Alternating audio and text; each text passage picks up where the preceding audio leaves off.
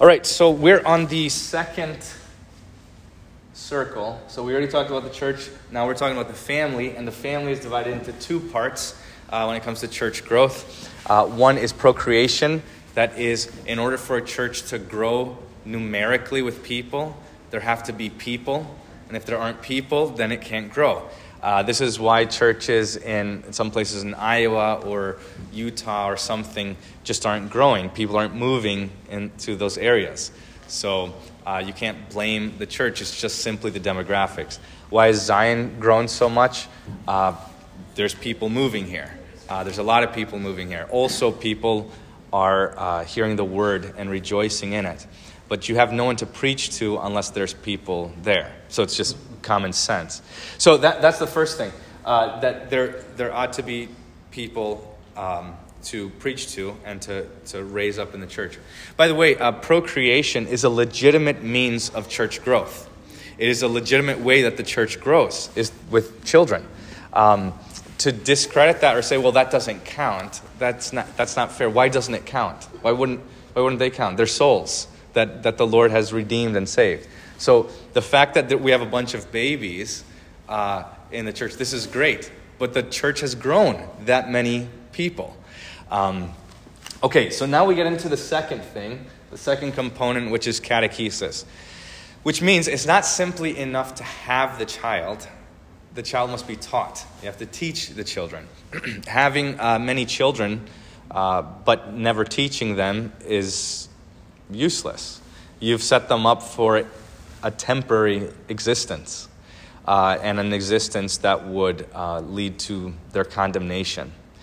Rather, you want to not only teach or have those children, but teach them and make them neighbors of yours in the resurrection, in eternal life. So, when we talk about catechesis, we say, well, what is catechesis? Well, very simply put, it comes from two words. Kata, which is like back, depending the context there, and then echo, which is to echo. So it means to echo back. That's what catechesis means. That's the root words there. 2 Timothy 1:13 says, Paul says, follow the pattern of sound words that you have heard from me in the faith and love that are in Christ Jesus. So that means when you go to a church, people should be talking the same. They shouldn't be talking in different ways. So you don't come to a church and some people in the congregation are saying, well, when I made a decision, when I decided to be a Christian, and then the other side says, well, Christ chose me before the foundation of the world and he revealed it in baptism. That's not holding to the sound pattern of words, right? These are contradictions. Or somebody speaking of the Lord's Supper in one way and somebody else in another way. So the point is that we're all united by words. We're all to speak the same way and to have the same pattern of words. You guys have heard, I don't know if you know this, but you might have heard this, the Latin phrase, repetitio est mater studiorum, which means? Yes, repetition is the mother of learning. That is the way we learn things. How do you learn the ABCs? That way. How do you learn anything? By repetition.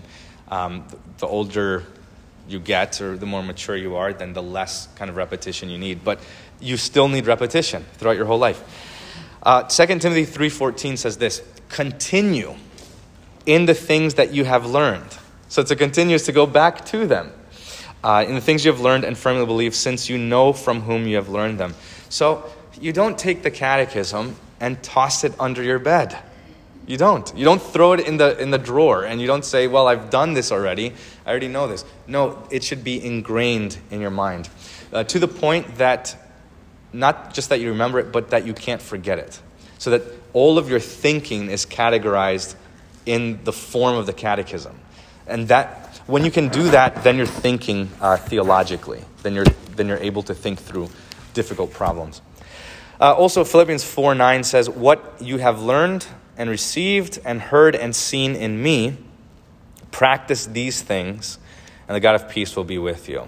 So that as you practice what you learn, you've received, what you've heard, and even seen in the Apostle Paul and in pastors, that you mimic this. Okay, that's the definition of catechesis. That's what we're talking about, is teaching your children to talk a certain way, giving them a certain way of speech and a way to think through things. Where does catechesis happen best and most? Yeah, absolutely, the home. So just to backtrack a little, on catechesis, that's a neutral term, right? Meaning you're always going to talk like someone. The question is who? Who are you repeating? Which words are you repeating back? The world has their own catechism. The world has their own way of speaking. And pop evangelicals have their own way of speaking. We don't mimic them. We don't mimic the world, the way the world speaks. We don't say things like follow your heart or things like that. We speak of the Word of God. We say the heart is deceitful above all things. What am I supposed to do with that? That's what the Scriptures say. That's what God said. So that's the way I'm going to speak. Now, even if it clashes with everything I know and feel. So this is the point. So catechesis is neutral. How does Paul say it? Good or bad company corrupts good morals. Why? Because if you notice this is all over the place. People who work, right? If you go to your workplace and they're just dropping F-bombs and cursing all the time, you're more likely to curse too. Even if you didn't want to at first. It just happens. Wives who hang around a lot of women who have been divorced, whose closest friends are women who have been divorced, are more likely to get a divorce, actually.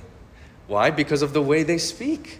And then this becomes an option, right? This is also why children who witness divorce in their own parents are more likely to get divorced themselves if they get married. Because in their mind, it's always an option, right? Where in the Christian's mind, we say it's not an option at all. I mean, there's no going back. There's just no option here. So as far as I'm concerned, I can either make this marriage great or keep it miserable. But what am I supposed to do? I'm holding to God's word here. Okay, so this is the thing. There's influences always from others. And the question is, well, who is influencing you and who are you talking like? So that's really a red flag when I start to hear members speak in different ways. And they start to speak in ways that sound a lot like the world.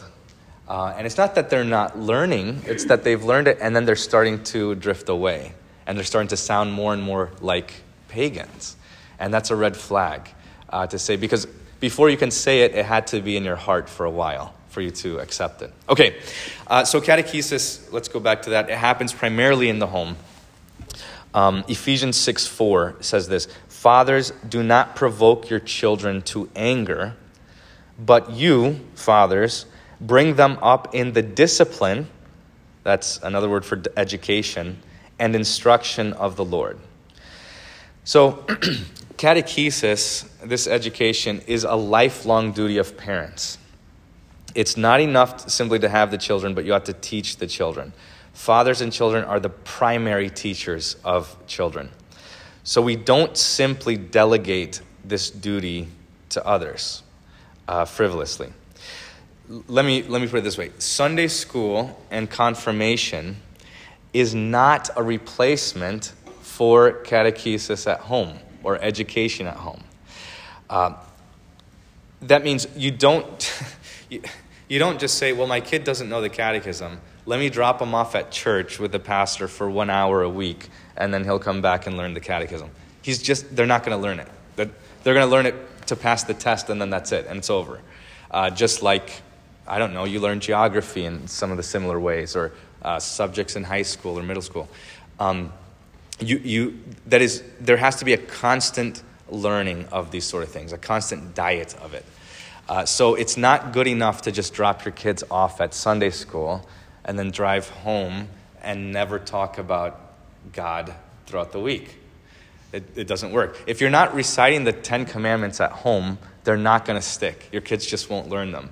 And even more than learning them, they just won't even believe it or do them. Same thing with the creed and these sort of things. Hold on, let me see. Oh, I do get to this at the very end, I think. Okay, I'll talk about that later. So this means that fathers need to read the Word of God to their children. Fathers need to pray with them. And when fathers pray with your children, this is a good thing to do it regularly. So to have set times and schedules, so to say in the morning or whenever you gather together for dinner or at night, but also to do it extemporaneously in the moment. So, and I'm convicted by this too, that I need to do this better. Actually, Erica brought it up to me. She's like, we don't really pray we pray regularly, but you don't just stop us and pray for something if we hear good news or something like this. And I realize I do it for myself, but I don't kind of stop with my family. So I'm going to start doing that. If I hear good news, that I would stop and pray with my wife and children right away. If I hear bad news, to do the same thing. I think this is a good thing. I'll talk about this towards the end, but it's good for children to see their father and mother do this. I've been emphasizing the father all this time, and that's what the exhortation is in the scriptures. Fathers, don't provoke your children to anger, but that they are to discipline them. I want to talk about this. It doesn't mean that the mother can't teach theology at home. It just means that it's the father's job to do it. And there's a distinction there. It doesn't mean that the mom can't teach the scriptures at home. In fact, who did Timothy learn the scriptures from? From his mother and his grandmother, right? Which later on, Paul tells Timothy to hold on to the things that you were taught in your youth. Now, we don't know the situation with Timothy's dad, whether he was out working or his dad died early or his dad left and abandoned the family. We don't know that. All we know is that the word that was taught from the mother stuck, and now he's a pastor, right? He became a bishop in the church, and Timothy was great. But it was the same word of God. So let me explain it this way. What the nuance here is. Mothers can teach theology at home, but it's not their job to do so. So it means that it's not the rule, but it is an exception. It's the exception to the rule. So let me put it this way. Can the wife take out the trash? Yeah, of course. Whose job is it to take out the trash? Mine. It's my job. So I feel shame whenever I see Erica take out the trash. I'm like, oh man, I blew it. And then I'm like, okay, I got it. I'll do it. I'll take it from here. Right? So, but the thing is, it's my job. There's an expectation that, hey, this is your job. Whose job is it to pay the bills? Mine. Whose job is it to mow the yard and to take care of that, to take the snakes out of the house? That's mine. I've delegated spiders to Erica. She takes those out. But there's the expectation and the understanding that, hey, my husband, he's going to do this. And even my sons know this, that, hey, you got to do this. That's my job. Now, can she do it when I'm sick? Yeah. If I don't feel like it, if I'm running late or I forget, yeah, she helps. But that's not her primary role in the home, right? This is the point. Because all too often, when we look at the fall and the curse in the fall, what happens? What does God say to Adam and then Eve? Eve and then Adam. He tells to Eve, her pains will be multiplied in childbearing, all these things. And then he says, your desire will be contrary to your husband, right? Or that there's going to be a struggle, that she's going to want to lead the family, right? To the men, what does he say? What does he say to Adam? By the sweat of your brow, you'll bring forth food. So the temptation for the woman is to take lead and charge and to be in charge. And the temptation for the man is to be lazy, right? Meaning the only way he's going to eat is if he sweats. That's the point. By the sweat of your brow will you eat. And so then the temptation is to say, well, I don't want to work that hard for this, right? So this is then the struggle, that the woman is going to try and usurp his position, and the man is going to step back and say, okay, well, if you're doing this, fine, go ahead. And then he becomes lazy, and it's an awful feedback loop, right? Usually in these situations, the woman wants the man to lead, right? She wants her husband to take the lead here. Okay, so again, what I'm saying is this. The same thing goes for devotions at home. Can mothers lead devotions and talk to their children about theology? Absolutely. Can they pray with their children? Absolutely. Whose job is it, though? It's the father. So that it should never be in replacing the father as the rule, but as an exception. To say, hey, your dad is out of town, I'm going to pray with you, right? I know dad leads devotions, I'm going to lead them today. So that the point is that men would be active and take this role, and that's how the scriptures speak. Fathers, bring them up in the discipline and instruction of the Lord. Okay, let's see. Oh, by the way, the small catechism, what does it say before every chief part of the catechism?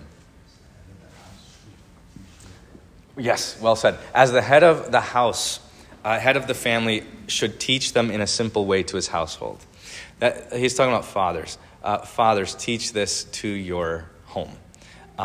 It is their job. Okay, I want to talk about some statistics. I talked about it in the sermon a little bit. I'll just review this. How many hours did I say that Americans spend on social media? Yeah, 2 hours and 3 minutes.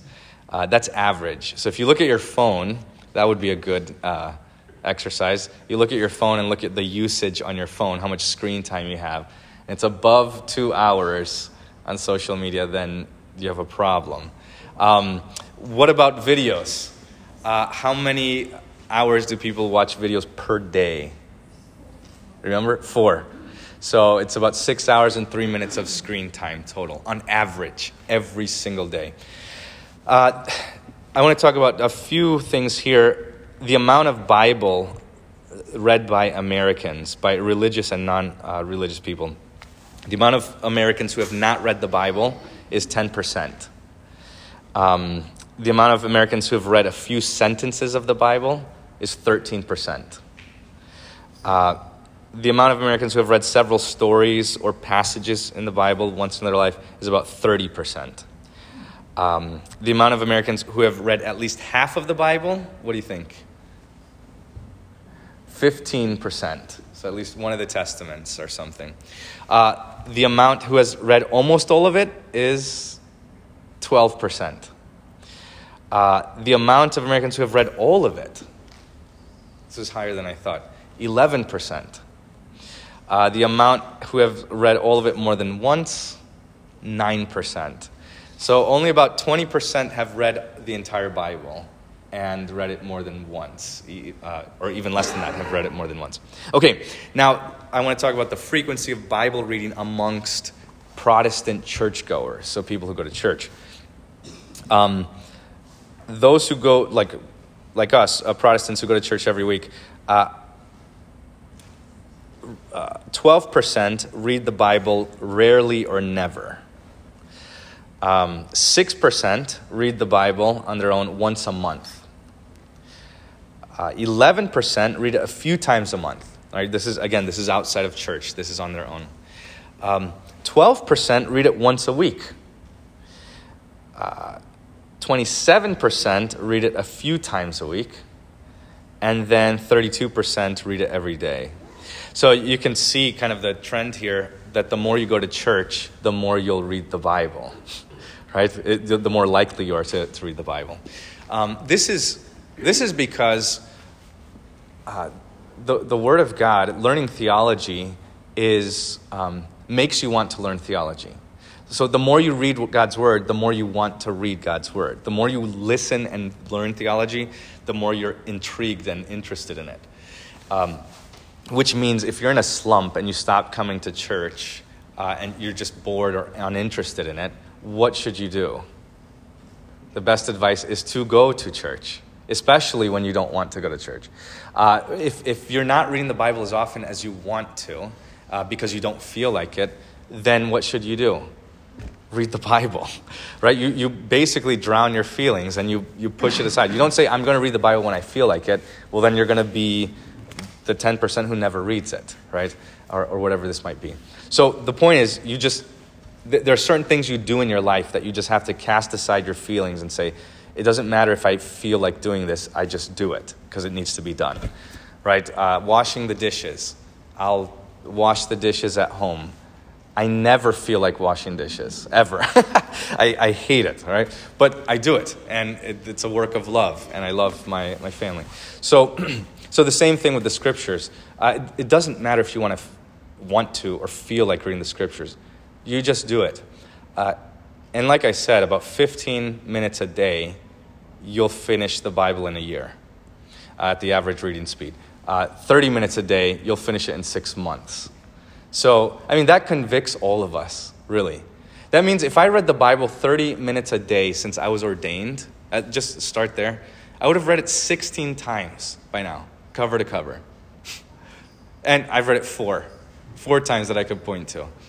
And it's just not enough. I don't know the Bible as well as I should. Now, if you read the Bible as much as you should, do you think you'd be better prepared to deal with false doctrine? Do you think you'd know the scriptures? Would you be more patient of a person and more loving and kind? Yeah, because it's not just information, it's the Word of God. The Spirit is a double-edged sword that cuts between soul and body and bone and marrow. So we're not just dealing with a manual. This is the Word of God Himself that we would learn. Okay.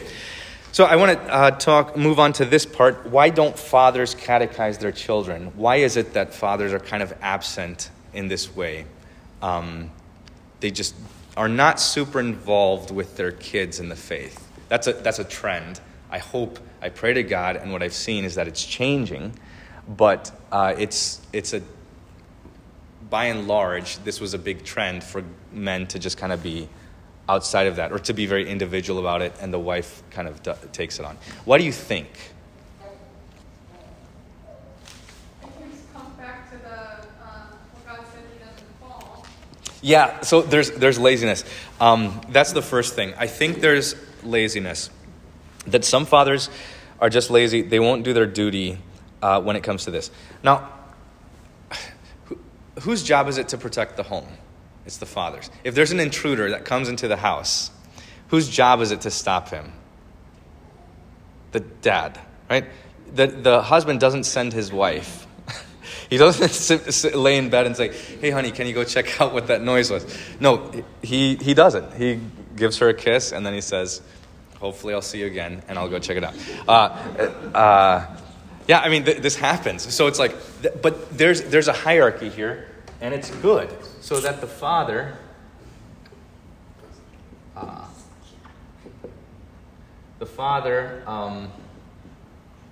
takes care of the mother and the children, and the mother takes care of the children, right? So that there's this protection here, and that the purpose of the father is that. Okay, that's true, and we all grant that. We say that, yes, it's the father who ought to protect his family in physical danger. Who should protect the family in spiritual danger? The father. The father's to take the lead there and say, what was that on TV? I don't like that. Let's turn it off. I don't want to see that ever again.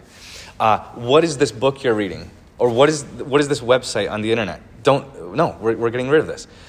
That is as much an attack on the family as somebody breaking into the home. In fact, maybe even more dangerous.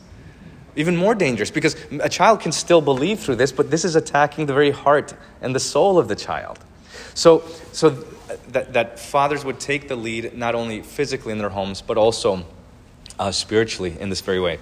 That they, and yes, I understand this too. The husband, the father, works. He gets home, he's tired. He hears things, he's dealing with stress and all this stuff. One of the last things he wants to do is do more work when he comes home. I understand that. But it's shameful. It's a shameful thing to devote more of our energy to our work than to the home, than to the family. Because your job can hire basically anyone. But your family, your children have one father. Your wife has one husband. That's indispensable. When push comes to shove, you have to choose what the one that God called you to, right? So this is a thing. I mean, it convicts me as well to say, look, Zion can have any pastor. Really, there's many pastors to call. Zion can have many, but my sons can't have any father. I'm the only one. This is it. And I have one chance. You have one chance to raise your kids. That's it. You can't redo it. You take it seriously the first time or you don't. But you have one chance to do it. And you have one chance to raise them in the faith in these things. It is a very difficult and serious task. But laziness is not to be an excuse for this. So that you have to find times for this. Just some recommendations here. If you don't do devotions regularly at home, I say start at dinner. Right? So the workday ends, you come, and at least you should at least try and have dinner with your family every day of the week. Start there and start small. So start with just the Lord's Prayer and say, before we eat, we're just going to pray the Lord's Prayer. And then after time, you're going to add things to it. And then you're going to add, well, let's say this verse. Well, let's say the 10 Commandments too. And let's do this. Let's make the sign of the cross. Let's sing a hymn. And then before you know it, you have this full service, this devotion here. So to start small, don't bite off more than you can chew. Also, if you fail one day, you come home and you just pass out or you forget or whatever, don't beat yourself up. You, as fathers, as men, you just dust yourself off and you do it the next day. Say, you know what, I blew it this day, I'll do it tomorrow. And then you keep doing that. But you don't just hang your head and give up. Okay, that's the first thing, laziness. The second thing, what do you think it is? Well, yeah, okay, that's if he's not even around, yeah. Laziness. The teacher's unions. Teacher. Yeah. Generations were professionals, don't try this at home. Okay, good. Fear. Yes. What the heart of that is fear. Is to say, some fathers are afraid, I don't know enough. So I'm going to leave it to the experts. So the idea is, I don't know as much as the teacher. Maybe you do, maybe you don't. But you're wise. You're a Christian, right? That means you know a lot. You know a lot of things. You ought to. At least you know where to point them, right? So this idea that, well, I don't want to teach theology at home because I might mess it up. Well, okay, that's a legitimate fear. Be careful with that. Then just don't speak about things you don't know. Just speak about what you do know. And what you do know, it's better to learn that well than to try and broach topics and subjects that you don't know. So, meaning, the best place the thing that a father must know best is what? The catechism. You should know that like the back of your hand. And if you don't know that, if you want your kids to learn it, but you yourself don't know it, it's not going to go over well, right? They'll throw it back in your face. So there's a constant learning of this, and it's an instilling into the children, and the wife and children. But yeah, it's this fear. It's a fear of like, I don't want to mess it up. Well, I'm going to leave it to the professionals. So instead of, I might make a mistake with theology, so what do? I just won't talk theology at all. And that's not good. You should be thinking theologically. In fact, everything you do in life could be a theological conversation. Everything. Whether it's food, just give glory to God for the food. Say, this is amazing that God thought out all of these foods, how things would go together, and that for no other purpose. Did God have to put flavor on anything? No. It could have just been slop.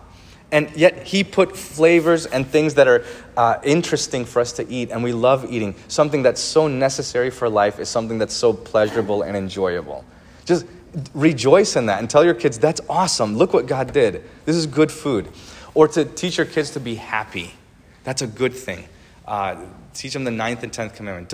Don't worry about that family. Don't worry about their home. Or look at the home God gave you. Just be happy here. If you instill that attitude in your kids, my goodness, the world is going to change completely just with that attitude.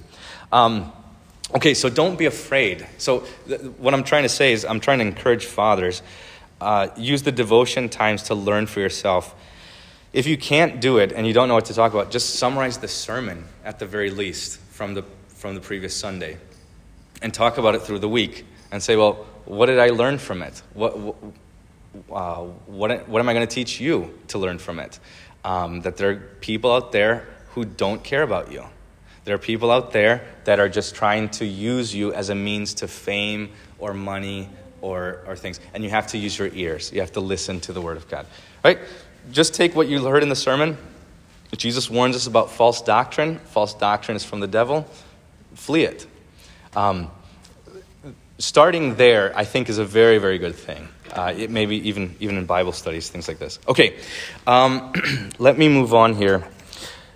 Okay, let me talk about tools for devotion and catechesis. Okay, the number one tool is going to be the catechism, the small catechism. So you ought to learn that well. And the explanations, right? Third commandment, remember the Sabbath day by keeping it holy. What does this mean? We should fear and love God so that we do not preaching and his word, but hold it sacred and gladly hear and learn it. Gladly. That you would be able to go through any commandment and teach your children to think through it this way. The other thing, so that's in the hymnal. The other thing I want to show you is the daily prayers. So go to page 294. Whoops.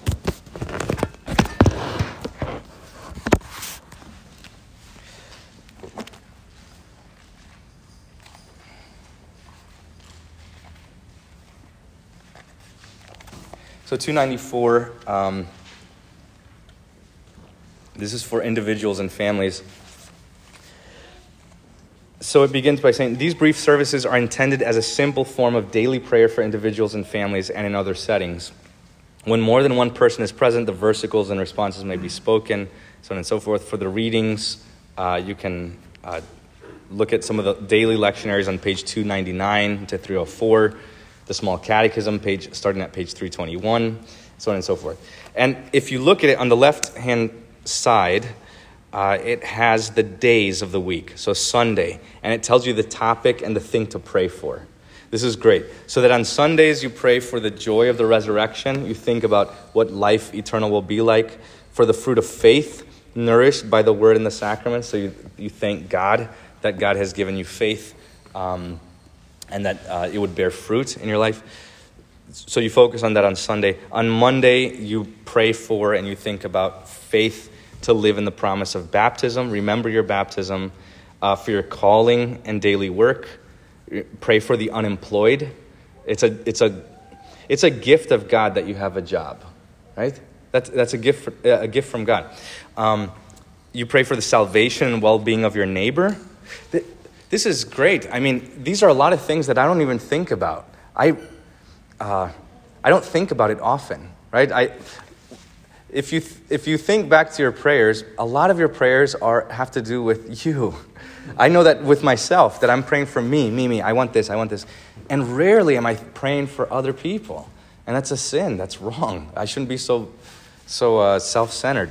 And this helps you break out of that to say, man, there are people who don't have jobs right now. They have skills, but nobody's hired them. I got to pray for them. I got to pray that God take care of them. There are people who don't know Jesus, who go to bed at night wondering what's going to happen in their life. They're wondering if there's a God, wondering what's going to happen when they die. I don't. I'm happy. I know what God says. But I need to pray for those who don't know that. Right? The next... for Tuesday, deliverance against temptation and evil for yourself, that you pray for the addicted and the despairing. Right? We oftentimes forget those who are addicted to things and who despair. The tortured and the oppressed. Pray for those Christians around the world, even among us, who are being persecuted and tortured and imprisoned. Wednesdays, pray for marriage and family. Pray for husbands and wives, parents and children, that they would live in harmony according to God's word. Pray for the parents who must raise their children alone. There are a lot of those, right? Single motherhood. This is heartbreaking to see. So pray for them. Thursday, pray for church, for the pastors, for teachers, deaconesses, other church workers, missionaries, those who serve the church, so on and so forth. Friday, the preaching of the Holy Cross, that for missions, for the persecuted and oppressed, the sick and dying. And Saturday, for faithfulness to the end, that you wouldn't fall away from the faith. So this is good, that it provides variety and it helps you think outside of the box, outside of your own home and outside of yourself. And then on the following pages, starting at page 295, you have a short order of devotions here. 298 is probably the one you'll use the most, since at the end of the day you're with your family. Fathers are back from their work. And it's very brief and it's very short. In the name of the Father, the Son, and the Holy Spirit. There's a few verses. The Lord Almighty grant us a quiet night and peace at the last. Amen. It is good to give thanks to the Lord, to sing praise to your name, Most High, to herald your love in the morning, your truth at the close of the day. Then you read one of these readings here, or another one if you want. Say the Apostles' Creed. That's good. You should be saying that more often than the Nicene Creed that we say in church. Then you have the Nunc Dimittis, and this frustrates me here. Why? Just look at the page, or look at the words. It's written all wrong. It's all wrong. Yeah. What translation is this? Lord, now you let your servant depart, or go in peace. See, I can't even read it. Lord, now lettest thou thy servant depart in peace. Your word has been fulfilled. It frustrates me because they change the text, and that always trips people up. So it's better to just sing and keep the text that you know, and not tinker with it all the time. Anyway, but sing the Nunc Dimittis, which is very good to sing when you're going to sleep, because you don't know if you're going to wake up. It's a gift you guys woke up this morning, but there are people who didn't wake up this morning. So you pray this before you go to sleep. You pray the Lord's Prayer. You pray for others and yourselves. The concluding prayer, you pray that, and then you close with Luther's prayer. I thank you, my Heavenly Father, through Jesus Christ, your dear Son, our Lord. You say, let us bless the Lord. Thanks be to God. And what is the final rubric there? It says, then go to sleep at once and in good cheer. Right away. So this is a good thing. How long do you think that takes? Yeah, it's about 10 minutes early. It's really, really short. If you just begin with... if you just begin, just say in the name of the Father, the Son, and the Holy Spirit, and then continue with the Lord's Prayer. Just start with that, and then let it grow. And then just add these things as time comes. It feels shorter and shorter the longer you do it. There is a really, really good resource out there. It's fantastic. It's called the Treasury of Daily Prayer. Who has this? Oh, you all do. All right. So that's very good. If you use that, that is awesome. They have readings for every single day of the week.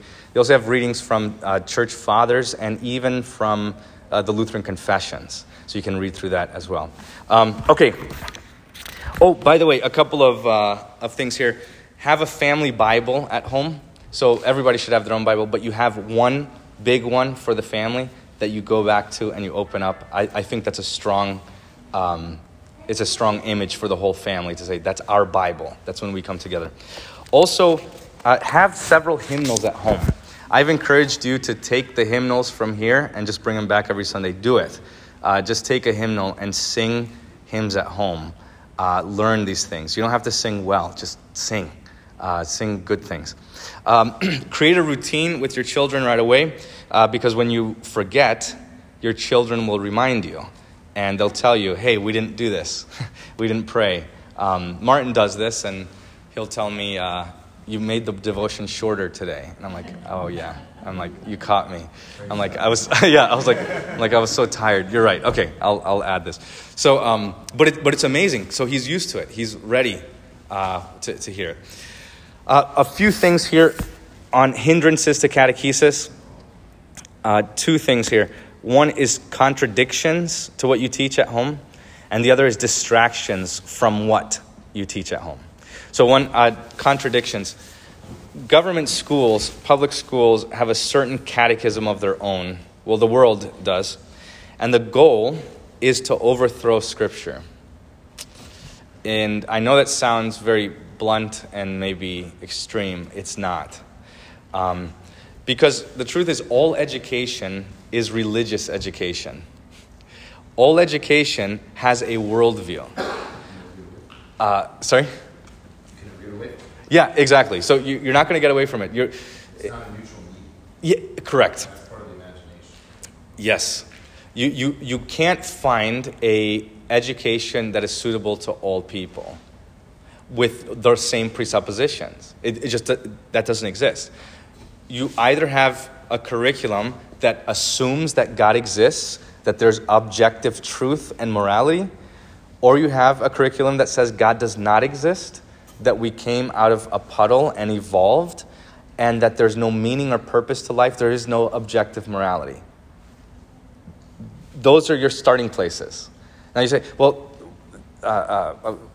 if I'm trying to teach my child that there is a God, that there is a meaning to this life and there's purpose and there's a point to it all, and I send them to a school where they say the opposite, are they going to hear things that contradict? Absolutely. Now, it's going to seep into every subject, everything that's talked about.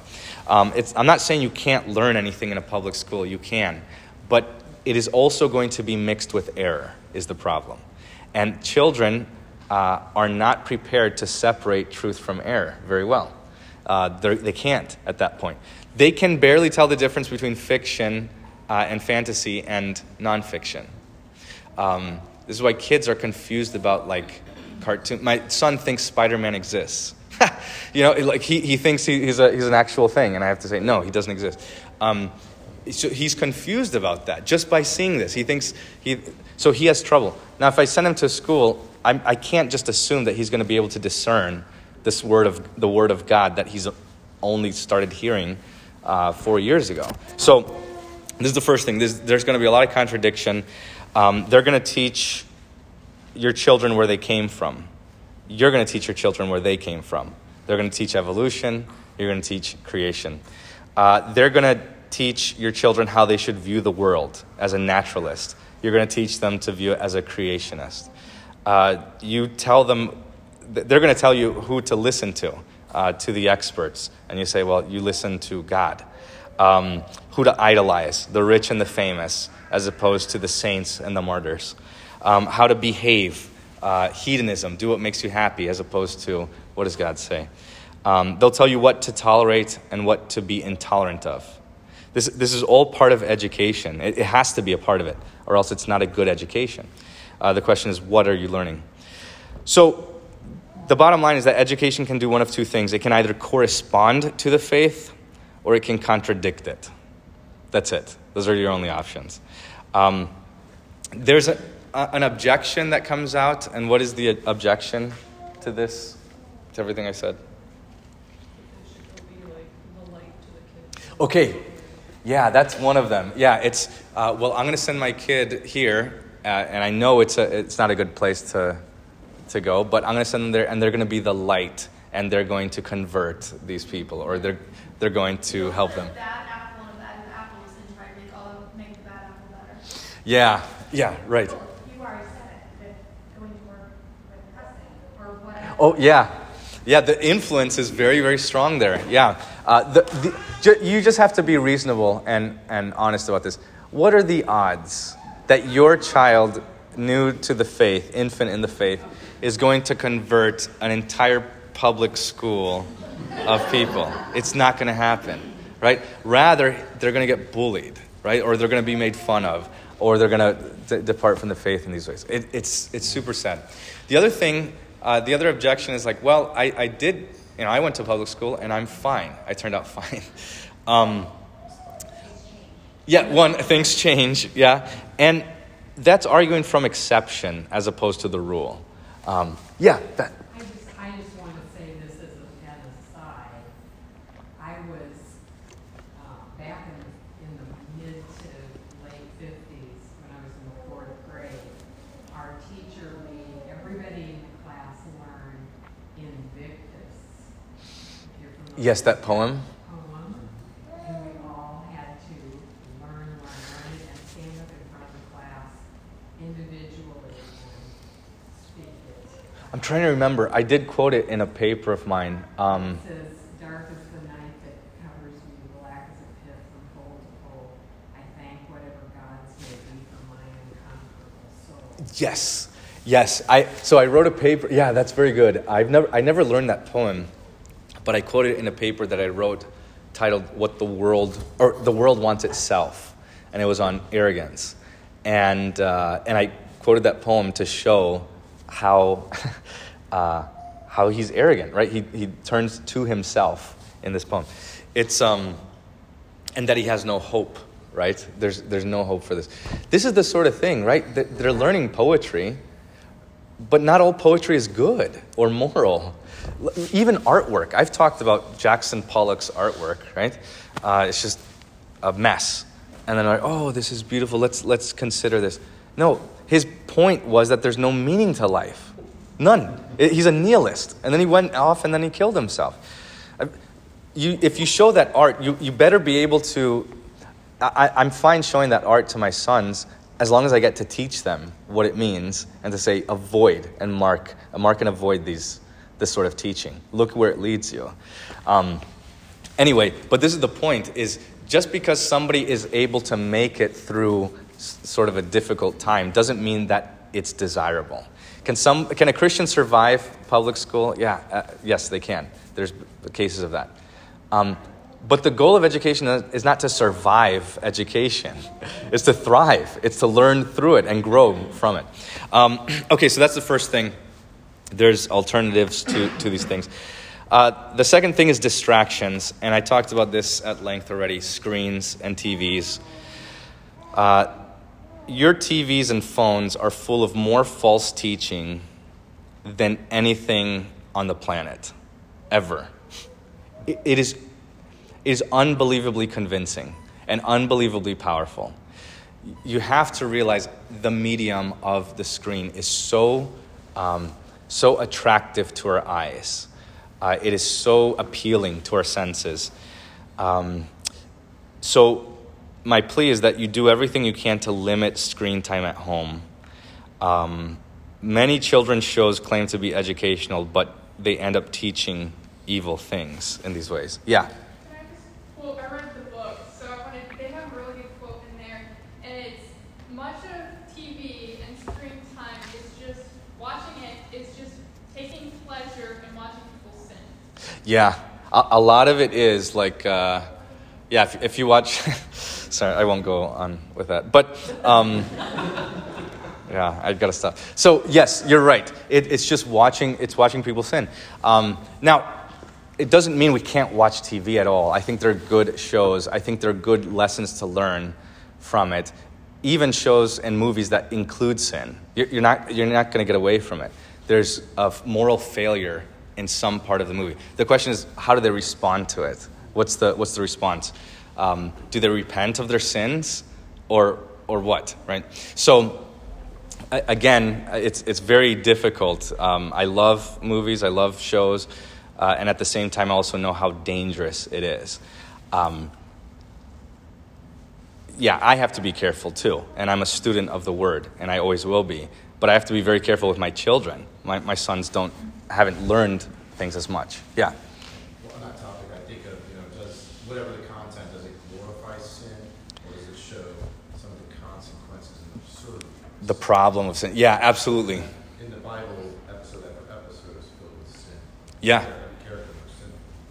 Yeah, exactly. So you can't even read the scriptures without hearing of sin.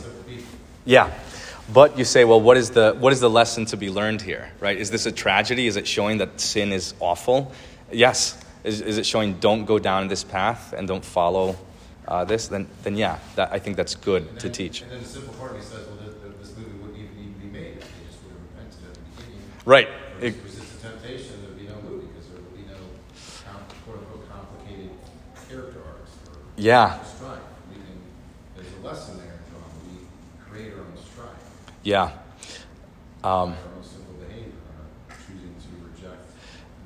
Right. It's what starts the movie out is rebellion, right? And so that's the first thing is the distractions from that, so that TV time and screens will eat up the time for devotions. One of the things to point out is Disney movies.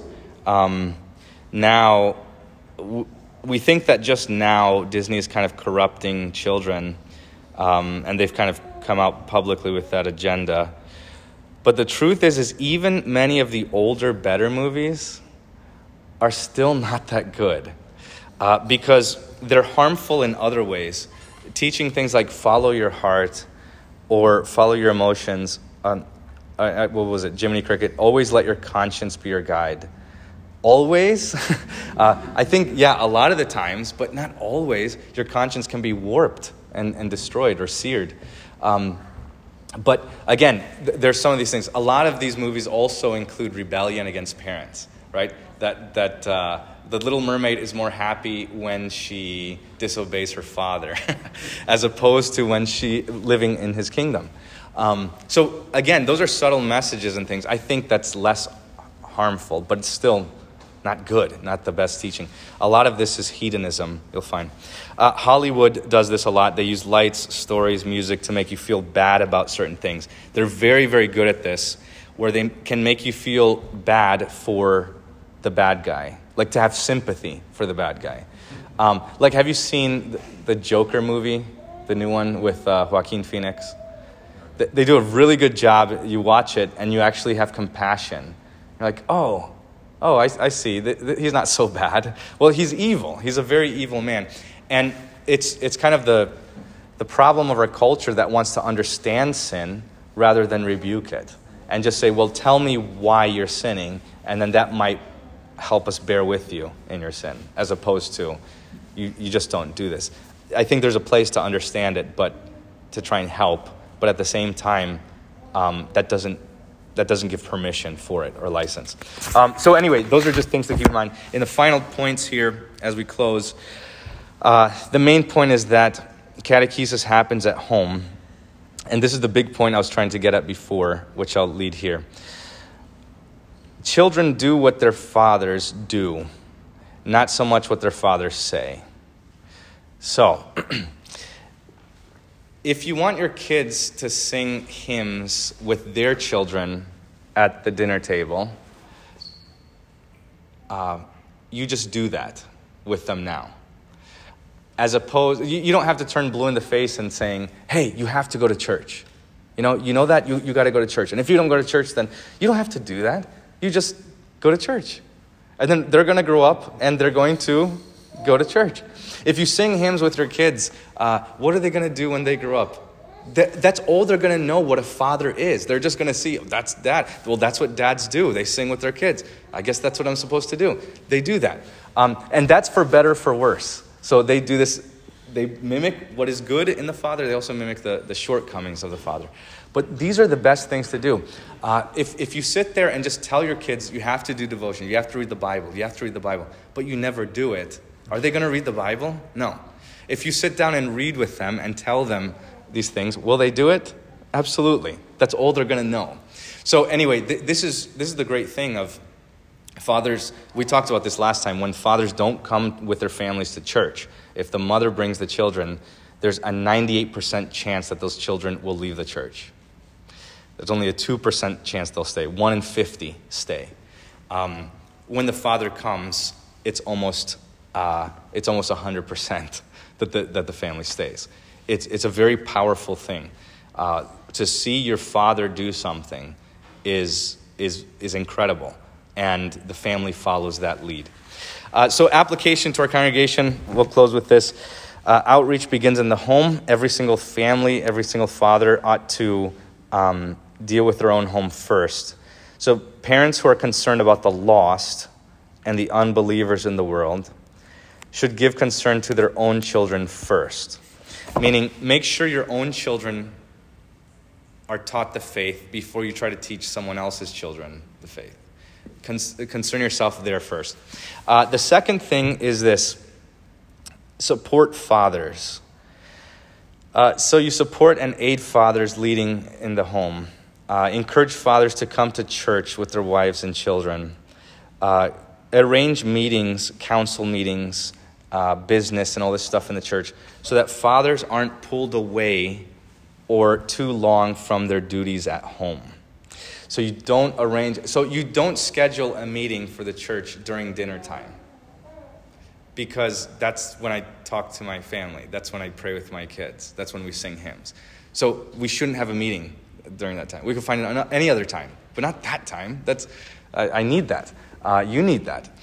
So that we would do this. Same thing for Sundays. That Sundays would be sacred and off limits. And I'm praying once we're in the sanctuary, we leave this, no business on Sundays. None. You come to church, you hear the word, it's theology.